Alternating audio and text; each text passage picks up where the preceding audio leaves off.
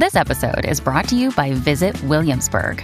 In Williamsburg, Virginia, there's never too much of a good thing. Whether you're a foodie, a golfer, a history buff, a shopaholic, an outdoor enthusiast, or a thrill seeker, you'll find what you came for here and more. So ask yourself, what is it you want? Discover Williamsburg and plan your trip at visitwilliamsburg.com. What is going on, beautiful people? Welcome to another episode of the Narcissist Code. I am your favorite narcissist, Mr. Lee Hammock, aka Mental Illness from TikTok, Mental Illness from Instagram, Mental Illness from Twitter now too. If this is your first time tuning in, I am a diagnosed narcissist. I have narcissistic personality disorder. It's my cross to bear. I've been in therapy for the last 4 years. And if you wonder what type of therapy, psychotherapy. I've been in psychotherapy for 4 years. I'm in psychotherapy. I'm not a psychopath. The point of this channel, the point of all my platforms, my TikTok of over 400,000 people, is to bring awareness to mental health disorders like narcissistic personality disorder, BPD, ASPD, and things of that nature, and to get more people into therapy if that's possible. And along the way, we validate victims and survivors, let them know you just might not be the problem. Today's episode is going to be about consistent changed behavior. Let me repeat that. Consistent changed behavior. Apologies from a narcissist. What would happen if you take a narcissist back? So if you discard a narcissist or the narcissist discards you, move on, however it happens. If you decide to take that person back, man or woman,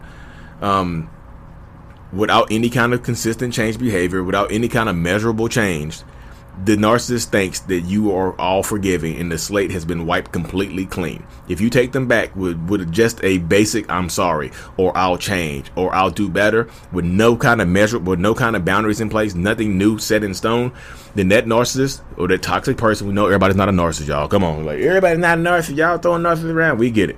Everybody's not a narcissist, but sometimes they are. If you take that person back without any kind of measurable change, that person thinks you deserved everything that they did to you and that you are okay with it. So a lot of times when you take a narcissist back without any kind of change behavior, it absolutely gets worse. If there's no therapy involved, if there's no marriage counseling or couples counseling involved, then it will absolutely get worse. You cannot take them at their word. Their word made you leave them. If you haven't noticed that, if you take them at their word, I'm going to change, please, let me change, baby, please, please, please. If you just take them saying, "I'm sorry," that is not enough. Consistent change behavior is absolutely the only apology you should accept. And that's measurable change. That's going to therapy and you can notice measurable change. How are you feeling? Hey, Lee, but how do I know that they're changing? How are you feeling? Are you feeling different? Are you feeling like you can speak to your mind? Are you feeling like you can voice your opinion without getting attacked? Because that's how you know. That's one step how you know. Are they going to therapy or are they going to therapy for themselves, or are they going to therapy to shut you up and get you to take them back? You'll let them know. Sometimes you don't have to go back. Sometimes don't go back. That's a boundary you can set. Hey, I'm not coming home. Or you still going to go to therapy? And they say, "No, I'm not going to therapy. Forget that therapy. I ain't going to therapy. I was going to therapy so you come home. That's part of our agreement." Then they do not take that person back because we call that performative therapy. Because that's just a performance. That's a performance act to get you to come home to them and treat you worse. And a lot of times when you, like I'm telling y'all, if you discard a narcissist, if you break up with a narcissist and you take that person back and without any kind of change behavior, the next step, it gets worse. I promise you the relationship will get worse. If you can't enforce boundaries and they respect your boundaries, it will get worse. If they're not going to therapy, after they promise you to go to therapy, it will get worse. I promise you. Because they want to punish you now. You broke my heart. You broke up with me. You discarded me. How big a narcissistic injury are you causing to a person when you break up with them? You know what I mean? When you discard them, when you break up with them, when you ghost them or something like that, how big of a narcissistic injury are you causing that person? And if they don't go to change, if that doesn't make them want to go change, and you take them back, I'm telling you, it will absolutely get 100,000% worse. And yeah, I know that's not a number. I know 100,000% is not a number. It's overkill. I'm a narcissist. Let me deal with it. But I'm telling you, it will 100% get worse because they want to punish you for making them feel that way. A narcissist wants to punish you and make you hurt because you made them hurt. Everybody says narcissists can't feel. They can feel that. I guarantee you, ghost them. They can feel that. That's why they become obsessive. Because they become obsessive over you if you discard them because they think they own you. A lot of times people say narcissists can't love. In the beginning of a relationship with a narcissist, the narcissist does think they love you. We think we are in love with you. That's why we try so hard to impress you. We try so hard to win you over. you know, and we trying to do it fast too, because we don't want you to see the real us, because we don't think you will love the real us. So in the beginning of a relationship, I remember when I first met my wife, I was trying hard. I was driving 2.5 hours to go see her just to spend 30 minutes with her. I think I was doing that for no reason, just to manipulate her. Later on, like, got her, guys. You know, I drove 2 hours, so wasted my time, my money, and energy to manipulate her. Yes, no. I thought, I was in love with her. You know what I mean? I was love bombing. I was in love with her. I was trying to impress her. I was trying to get her, you know. But then sometimes you shift, that love shifts to ownership. They start treating you like a possession.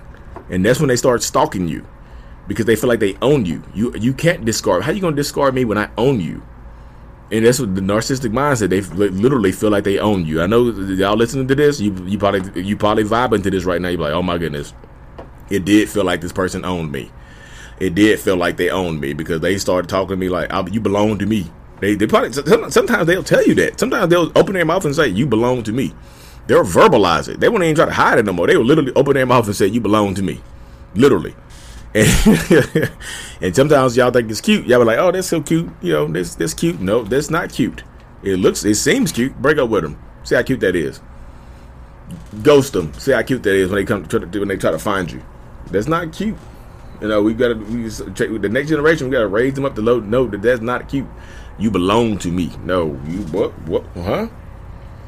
They might as well put a dog collar on you if you belong to them. You might as well go and collar up, throw that collar on them. If you belong to them, go and put the dog collar on with your name and your initials on it.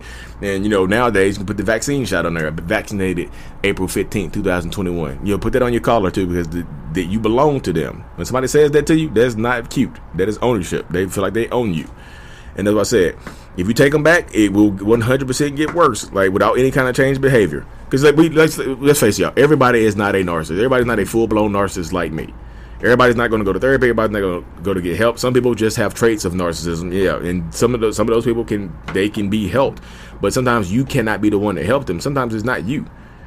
Sometimes I tell people this all the time. There's like I've told my significant other so many times that they are narcissists and they need help, and they won't listen to me. And they agree sometimes they agree with you, they need help, but they won't listen to you. They won't go get help, because it's you telling them that. Sometimes it's not the message, it's the messenger.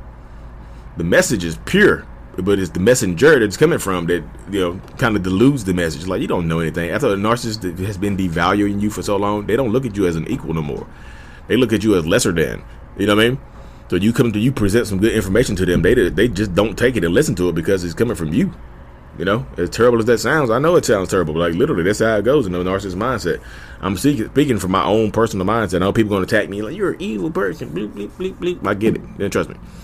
This is my redemption tour. I'm on my redemption tour right here. This is my whole Instagram, my whole TikTok, my whole YouTube is my redemption tour. But yeah, that's what people think. That's one of the questions I get so much. Like, I'm telling y'all, it's like crazy how many times I get that question. Should I take them back? I'm like, if you're going to take them back, I'm not here to break up relationships. I have to tell people this all the time. I'm not here to break up relationships and break up families and stuff like that. Y'all are doing that.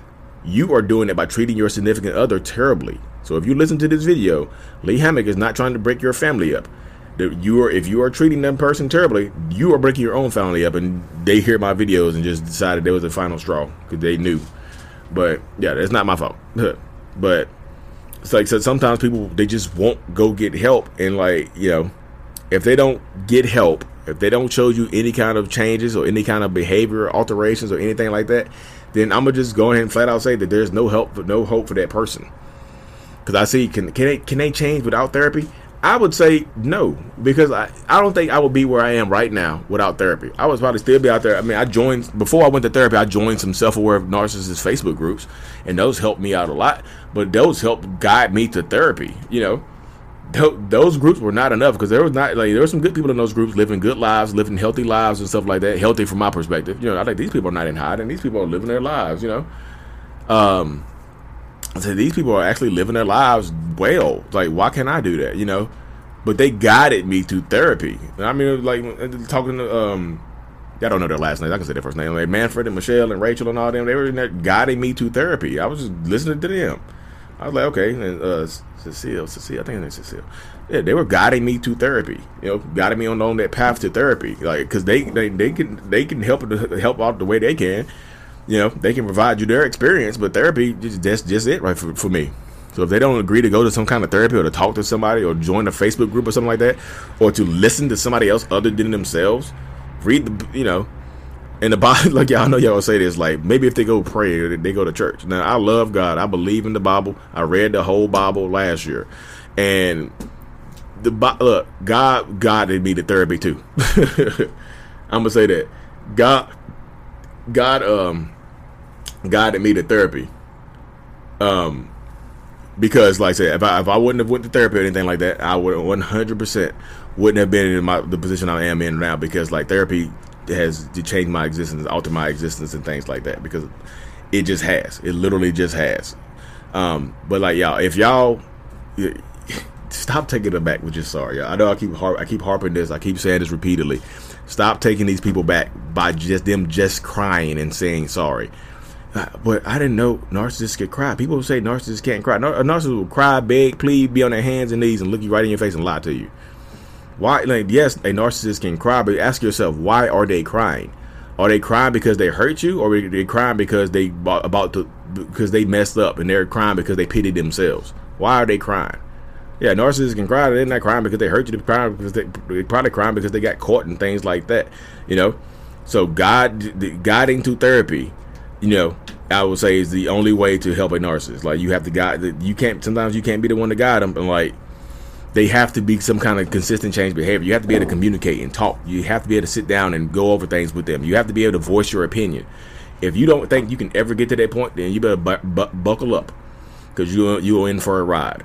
And don't let them guilt trip you into taking them back too. I've been talking to a few people, and they're just like, and the narcissist always says, "You never loved me." And look, one of them had a narcissist, like, caught him on camera, caught him on a nanny cam, like, performing some sexual acts.